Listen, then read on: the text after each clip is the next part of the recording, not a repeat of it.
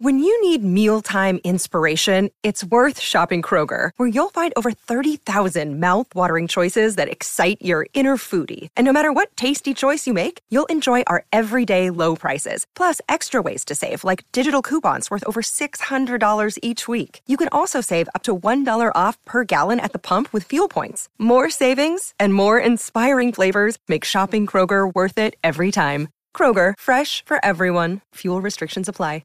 5, 4, 3, 2, 1, 0. All engine running. Liftoff. We have a liftoff.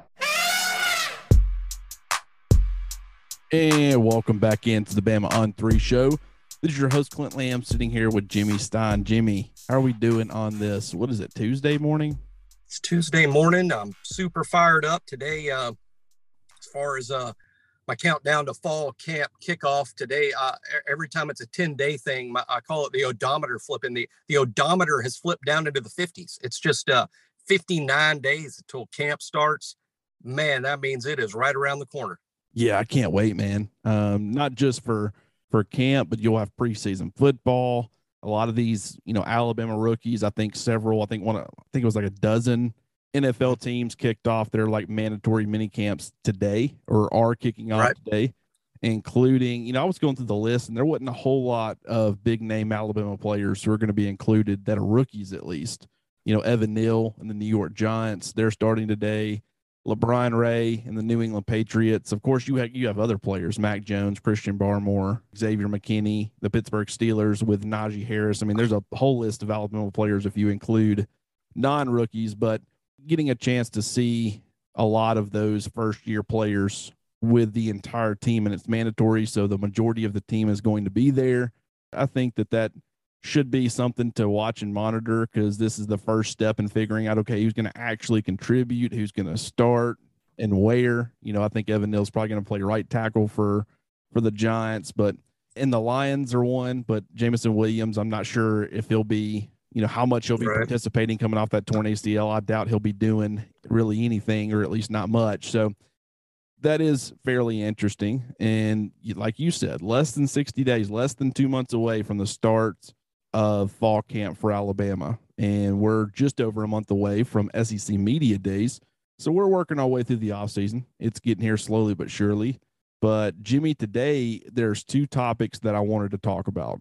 One, yesterday, Athlon Sports released their 2022 preseason All-SEC team, which was 4 different teams, and 18 Alabama players were included on those 4 teams, which was the most in the conference. I think Georgia had 13, Texas A&M had 12, and Tennessee had 10. They were the only other schools that broke double digits. Several teams had 9, but the only schools that were able to break double digits were those 4. But then the other topic that we're going to be discussing is just rivalries. Alabama, LSU, Alabama, Tennessee. A lot of debate here recently. Who are Alabama's rivals? And is Tennessee still a rival? Is LSU a rival with how things have gone? Is A&M a new rival? So we'll be talking about all that stuff today as well, and that should actually be pretty interesting. But I wanted to get your thoughts before. I don't know if you have the list pulled up. If you don't, then we can certainly go over it together. But of, these 18 Alabama players who made the preseason All-SEC team for Athlon Sports. Yeah, first of all, it's fascinating, and I look forward to the Athlon's summer magazine and Lindy's summer magazine, literally probably more than anyone. I'm a traditionalist. Traditionalist is another way to say I'm a grumpy old man. I like things how they used to be in the old days, and I don't want to change. I'm kind of that guy. And therefore, even though with the advent of the internet and great websites, for instance, like Bama on 3, it has made those magazines a relic or a bit of history and unnecessary, because a magazine can't keep up with the daily flow of information you get on the websites like Bama on 3. However, it's just a tradition for me to hold those magazines in my hand, to read them at the beach, where I spend a lot of my summer. So if it's got Athlon's name on it, I get excited about it just because I know football is around the corner. But to also criticize Athlon's 4 teams, 4 teams. Do we need to do 4 teams when the postseason all SEC teams are really 2 teams that the coaches and the AP do, and 4 teams. That means all over those lists, particularly on the 3rd and 4th teams, but maybe even on the 1st and 2nd teams, but particularly on the 3rd and 4th teams, we got guys who haven't really started games yet. And they're, and hey, the projections are fun. I like doing it myself. The projections are fun. And I know we're not supposed to take it life and death seriously, but 4 teams is a bit silly to me. Yeah, I think it's a little bit overkill as well. And kind of how you have it broken down, or at least how Athlon has it broken down, is Alabama has 7 first-team all-SEC players. They have 5 second-team, 2 third-team, and 4 fourth-team. And granted, I think in Alabama's case, when you start looking at some of the fourth-team guys, I think those are players that are a lot more established. You can't say that for everybody, but, you got DeMarco Hellams, you got DJ Dale, you got Javion Cohen, and you have Brian Branch. And I think all of those players, I mean, they've gotten a lot of starts. Several of those guys, a majority of them have been multi-year starters. So, you can make a case for them. You could make a case for them to be higher. So I like that. Yeah. And one of the things that we're going to talk about here in just a second, after we, kind of get out of the way, who's all where and what we think about it, is I thought about posing this question on Twitter, but first I wanted to do it on the podcast before I did. And it was just discussing who is maybe a guy who is not on the first or second team for Alabama, who you feel most confident will be a first or second team guy by the end of the season. Wow. Yeah, because I think that there are probably a couple that I just off the top of my head, just going through the list, would probably say that I would predict. And we'll get to that here in just a second, but we'll talk about the different players and where they rank. And, the 7 first team guys, we'll start with that. You got quarterback Bryce Young. You got all-purpose back Jahmyr Gibbs. You got offensive lineman Emil Ekiyor Jr. You got defensive lineman Byron Young. I thought that was a little bit surprising, seeing him up there with the first team. Linebackers Will Anderson and Henry To'oTo'o. And safety Jordan Battle. So what did you think about those guys? I would include all of them, or I certainly don't have any sort of criticism about including any of them. I think all are deserving. I think all of them could end up on the postseason first team. And as to Byron Young, I'm going to call this my tweet of the summer. And God knows, as everybody knows, they're sick of seeing my tweets. I tweet all freaking day, and it drives people nuts. But maybe my single best tweet so far this summer. I got curious about it and went to the Google and looked it up and wrote stuff down and did a full 10 minutes of research.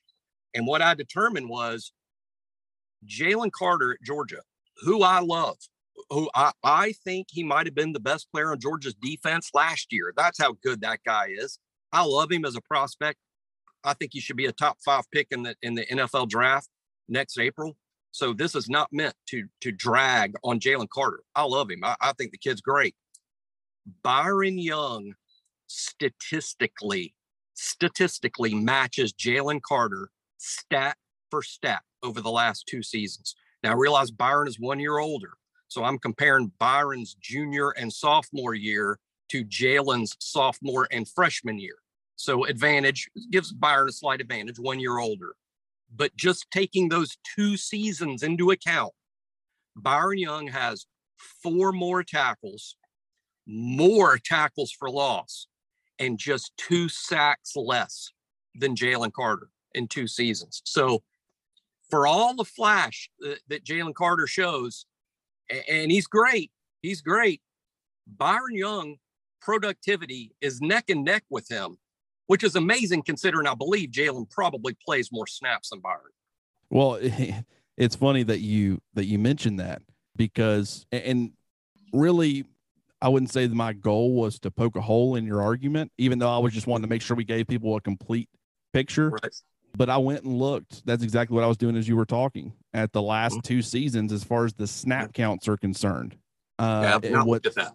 Yeah, and what's fascinating is that Jalen Carter, in 2021, he played 396 snaps. Byron Young played 399. So he played same snaps. Okay. Yeah, I'm talking within 3. That's the same. It's nuts. That's the same. Yeah. The year before, Jalen Carter played 287. Byron Young played 297. Same snaps, really. So they're 13 snaps different. Byron Young has played 13 total snaps more than Jalen Carter over the last 2 seasons. Now, he's also been at Alabama in 2019, so he's got more snaps there, but it doesn't matter. Over the last 2 years, when you look at the snap counts, that's fascinating to me how near identical that is. Yeah, and Jalen Carter's reputation's massive, and I'm not sure people outside Tuscaloosa know who Byron Young is. I do think I think it's great. Yeah. It is fascinating because on that Athlon preseason All-SEC team, you had Byron Young, the defensive lineman for Alabama, sitting right next to Byron Young, the edge rusher for Tennessee. So you had 2 anytime you Google Byron Young and stuff, the first guy, it's going to be the Tennessee guy. Because he's had a little bit more flash as far as his statistics are concerned. Yeah, different positions. I mean, Byron Young at Tennessee is really more of an edge guy. Byron Young, the position says defensive end at Alabama, but we know that's really more of a defensive tackle spot in a traditional scheme. So Byron Young, our Byron Young's 300 pounds. Theirs is a 260-pound edge rusher. So really, I think Jalen Carter's a better comp. I mean, in terms of, they're both interior defensive line types. And Jalen's great. My only point that I make when I compare the two isn't to say I would draft Byron Young just where in the exact same spot. No, I would draft Carter higher, and I think Carter is higher.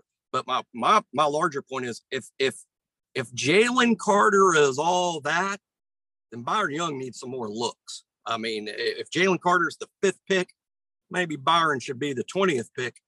They ain't that far apart. And, Jalen Carter, from a pressure rate standpoint, probably is a little bit more consistent. But you make a good point, and your point is not to say Byron Young is Jalen Carter. It's to say he's closer to Jalen Carter than a lot of people would think, considering the reputation of both players. And I know that I've been really high on Byron Young. I love his ability to stop the run. I love his ability that he can play out on the edge some. He can play, obviously he can play on the interior. And I think that he offers a little bit of upside as a pass rusher. Not saying that he's there, but when you start talking about these Fedarian Mathis, maybe not quite Christian Barmore, but these guys who have some traits that you like that can maybe translate to more production getting after the quarterback, I think Byron Young possesses a lot of that. And so I've been high on him. I know you've been high on him. We've talked about him a lot on this show. Helped him. I think we're helping him.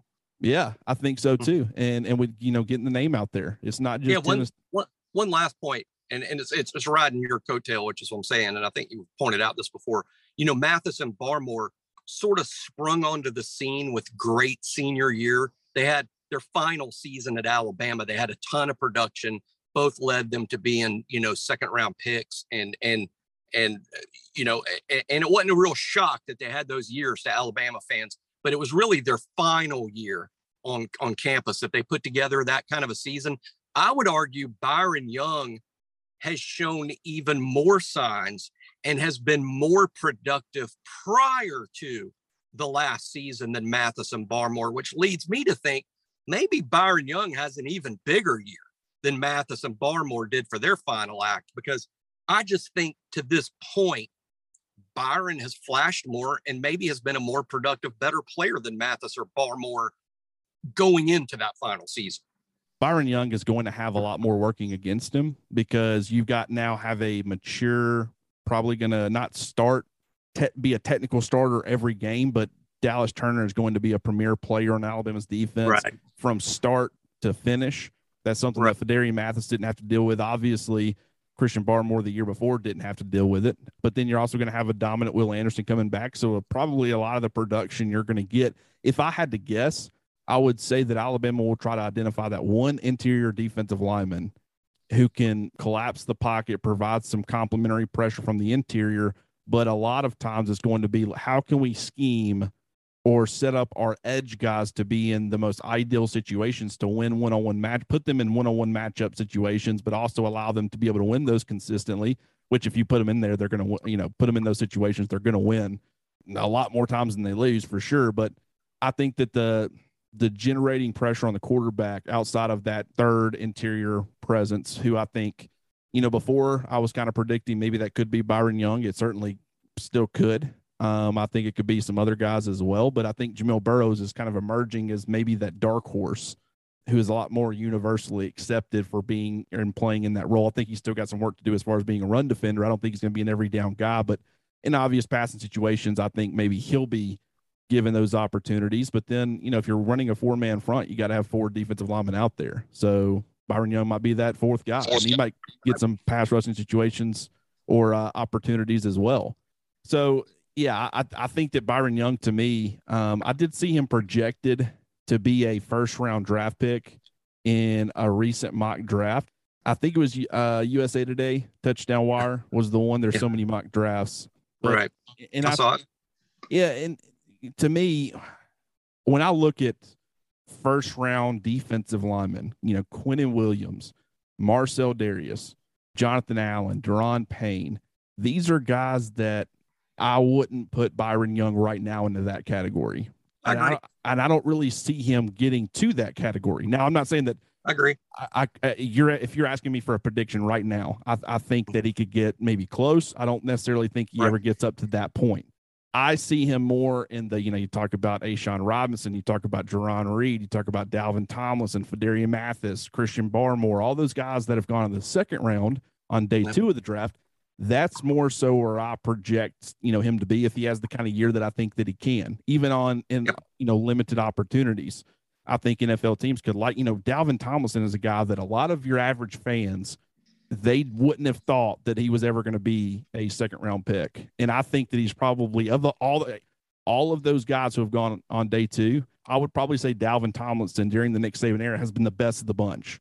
Great 2-gapping defensive lineman, great run defender, underrated guy as far as pass rush. He's never going to have a ton of sacks, but I think he's a little bit underrated in that area. He was great for the New York Giants. There's a reason that the Minnesota Vikings offered him a sizable free agent contract, and he's been there the last couple of years and done good things, continued to be productive. It wasn't just scheme or the particular franchise he was with.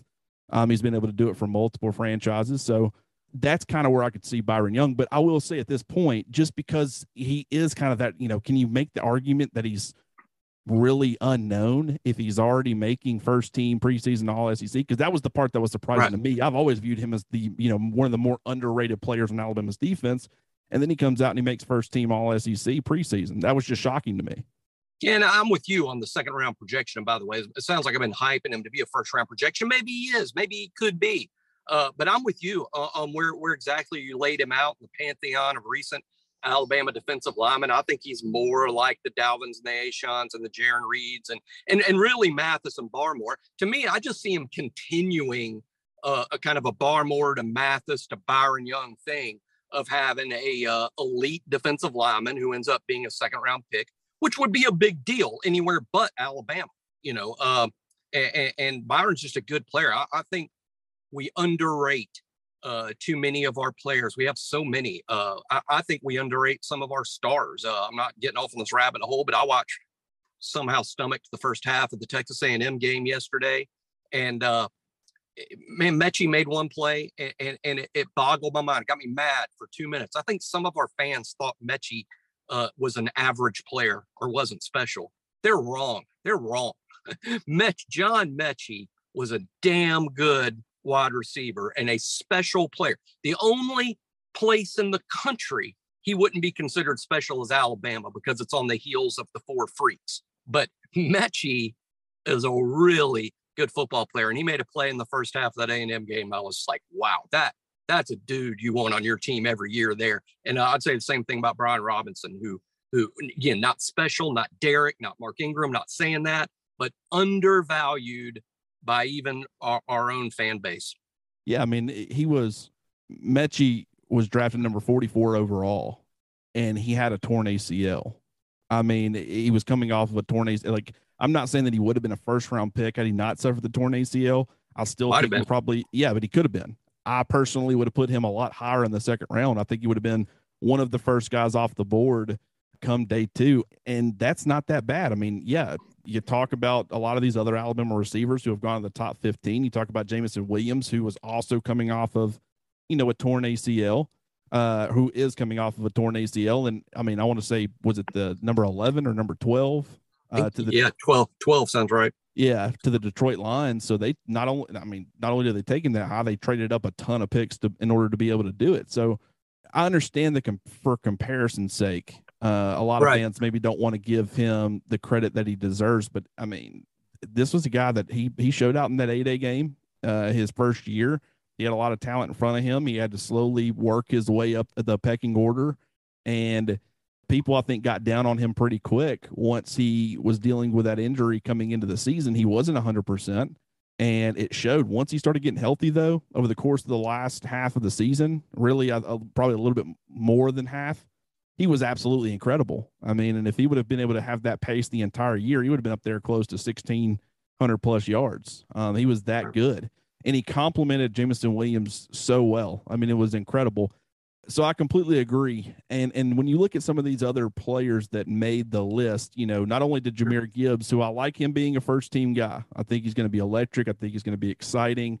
That's when you talk about the ACC's best running back coming to one of the best offenses in college football, you can go ahead and make that leap that he probably deserves to be first-team All-SEC. And when you start looking at these second-team guys, Gibbs also made it as a second-team kick returner. So really it was 17 different Alabama players made the All-SEC team, but Jahmyr Gibbs made it twice, which I like that. I like the fact that they're showing him respect, and that's something that fans should understand. He's a first-team all-purpose back, and he's a second-team, kick returner. Pure running back. Yeah. I mean, this guy. He's first-team all-purpose back, second-team kick returner. Got it. Yes. Yeah. So, I mean, this is a guy that's going to be able to make an impact, and they're expecting him to make an impact in, multiple facets of the game. And, the other second-team guys were wide receiver Jermaine Burton. I like where he's at. I would say maybe first team, but I understand where they're coming from as far as, second team. I think that's a good spot preseason. Linebacker Dallas Turner, who I think, I understand Will Anderson's going to be the star of that defense, but I honestly would not be shocked if both Will Anderson and Dallas Turner are first team guys at the end of the year. I really wouldn't. And then the other two, I guess, is Eli Ricks and kicker Will Reichard. Yeah, I mean, I don't disagree with any of that. I mean, in terms of, I don't think any of them are overhyped. I'm with you completely on Gibbs, who I think is going to be, I think Gibbs is going to be a candidate to be SEC Player of the Year, because not only is he going to be a quality running back, he's going to put up numbers as a kick returner. He's certainly going to put up numbers in the receiving game, and he's going to be dynamic and just be a big playmaker. He's our best bet to appear on ESPN SportsCenter's top 10 plays on Saturdays. I think Jahmyr Gibbs, last year was Jameson. I think this year it's Jahmyr Gibbs, who's going to be making the electric play every Saturday that makes him a candidate to make that honor roll. So no, I every single player you mentioned on the second team is worthy of second team selection, or even arguably first team, depending on, what player from other schools are ahead of them. It was kind of odd to me that Tyler Steen last year, he was a fourth team offensive lineman for Vanderbilt. As far as the preseason All-SEC teams are concerned, he had a good season, and yet he goes to Alabama where he should get a lot more recognition, and he doesn't make it. Now, granted, I think that speaks to the depth of the offensive line, because you've got guys like, Javion Cohen, who was a fourth team guy. I think he probably should have been a little bit higher. And Javion Cohen and Emil Ekiyor were the only two Alabama offensive linemen to make it. But, I think Tyler Steen, maybe it's the fact that he's not even considered a starter yet, even though Eli Ricks, this is a guy that's projected to go top 10, 15, roughly. I could see them making that leap a little bit. But overall, I think they did a pretty good job. Now, we'll go ahead and get to, just to where we mentioned where people can have all the information. Third team included Cameron Latou and Kool-Aid McKinstry. I liked that for both guys. I think Latou is an underrated tight end, and I think he'll continue to prove that. And then the fourth team, like I said, you had Javion Cohen, you had DJ Dell, you had defensive backs, Brian Branch and DeMarco Helms. All those four of those guys made the fourth team. Who is somebody that didn't make this list at all, or somebody who made the third or fourth team, who you feel like maybe could climb and be a first or second team All-SEC player by the end of this upcoming season?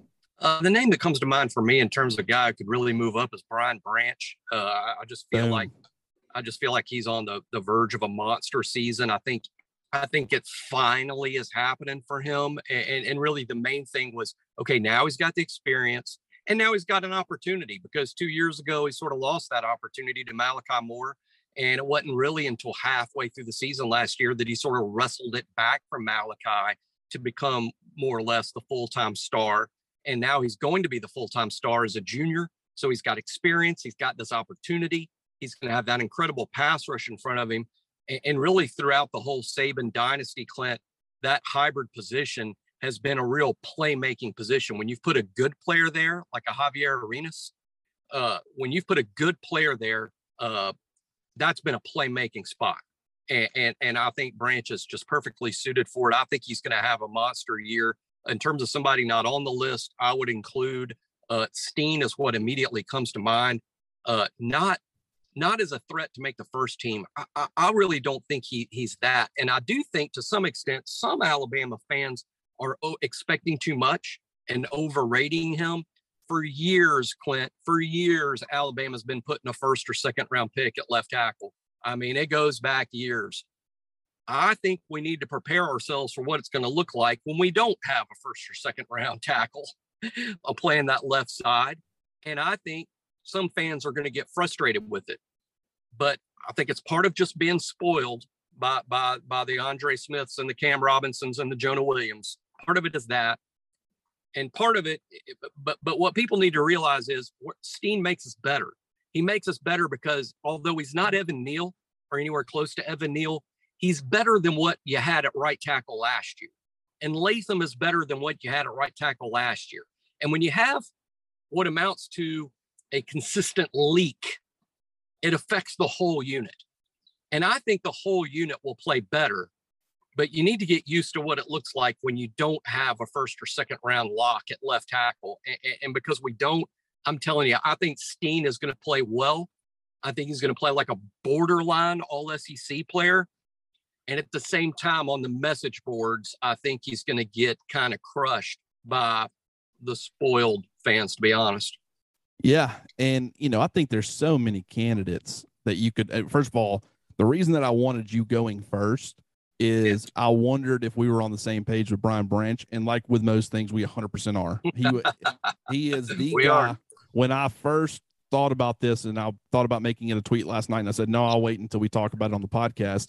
That was the first guy who came to my mind. I think when you talk about, making splash plays and being this flashy player, I think from a coverage standpoint, is he perfect in coverage? No. I think the further he gets from the line of scrimmage, the more you can push him vertically, the less comfortable he gets. So he might give up a big play or two this upcoming season. But I think from a coverage standpoint, I think he's going to have, a few interceptions. I could see him, forcing a few fumbles. I'm not saying he's Peanut Tillman, the former cornerback for the Chicago Bears, where he's punching out every other ball when he's, trying to tackle a receiver. But I think he does have the ability to force fumbles and create turnovers in that way. I think he's going to be able to come off the edge a little bit and have a few sacks. So I could see him, putting up 50 tackles, maybe not a ton, but, being up there kind of in the fifth or sixth spot as far as tackles are concerned. And then also, but contributing forced fumbles, interceptions, sacks, and just being a player that stands out, that's making, because you got to remember how Malachi Moore was viewed when he was doing a lot of those things 2 years ago. That's how that position can be highlighted. And it's a big reason why, as a true freshman, everybody was watching him and thinking, this guy's making an impact in a variety of ways. He's going to be an absolute star, and he's still riding that hype. That's why he's still being considered a first-round talent or first-round projected player currently on a lot of way too early mock drafts. And I don't agree with those because I don't think the opportunities are going to be there for him to showcase that. But that's why he's there, is because of what he was able to do as a freshman. And I think Brian Branch can do that plus some, and he's starting to break out a little bit. So that would be the number one guy. And then, people will say maybe, I wanted to say Deontay Lawson. I really did. But Henry To'oTo'o, he's going to be the captain and the headliner. Plus, we don't even know that Deontay Lawson's going to start. It very well could be Jalen Moody. Tim Smith is another one that I considered. But then you look and you say, Byron Young's first team, Jamil Burrows, I could see him being in that conversation. But then you'll have the debate of, he's only playing a third of the snaps or less, 25% of the snaps. He's not seeing a huge snap share. We can't put him on the first or second team, even though he's got 6, sacks and with 25% of the snap share, which would be incredible. We can't simply justify it because the snap count is not where it needs to be. But at the same time, with those two guys, and then you got Justin Aboybe, it's like Tim Smith. You want to say that the talent's there to be a first or second team guy, but is the opportunity going to be there? I just don't think that it's going to. So I absolutely think Brian Branch is the number one. Jermaine Burton is a guy who already made the second team, so you can't really talk about putting him on, one of those two or climbing up there. Tyler Harrell was one. It's like, I think he'll be a big play guy. I think when you actually watch the tape, you'll realize just how big of an impact he makes, but I don't think that translates to statistics that's going to back that up. Tyler Steen is one, like I said, fourth team guy last year. Could see him being at Alabama, being the blindside protector. If that offensive line is improved, I could see him getting a lot of recognition. I could see J.C. Latham getting a lot of recognition as well because of his, high school hype. And, if he ends up being the player that a lot of people were hoping for, which I personally still very much believe in that. I don't think the 8A game was an accurate representation of his ability. Then I think he'll be absolutely fine and could get some recognition down the road as well. But Brian Branch to me was just the easy choice for that. And I'm glad that we're on the same page. We only got a few more minutes left. And if you want, what I suggest we do is just close this one out, and then we can hop right back on and talk a little bit about rivalries for, 15 minutes or so, knock that part out, and then we can maybe share that tomorrow for tomorrow's podcast. Give people 2 podcasts in 1 week. That hadn't happened in a little while. We're spoiling them. Told you Alabama fans are spoiled. Here we are contributing to it. But, I think that's the best thing to do, and hopefully this has been a good conversation and people enjoyed it. But we'll be talking a lot of conversation yesterday about Alabama and Tennessee and the rivalry or lack thereof maybe. So I wanted to get Jimmy's thoughts on that. So we'll be back again for another podcast. We appreciate you guys tuning in. This is the Bama on 3 show, and I'm your host, Clint Lamb. Okay, round 2. Name something that's not boring. A laundry? Ooh, a book club. Computer solitaire, huh? Ah, sorry, we were looking for Chumba Casino. That's right. ChumbaCasino.com has over 100 casino-style games. Join today and play for free for your chance to redeem some serious prizes.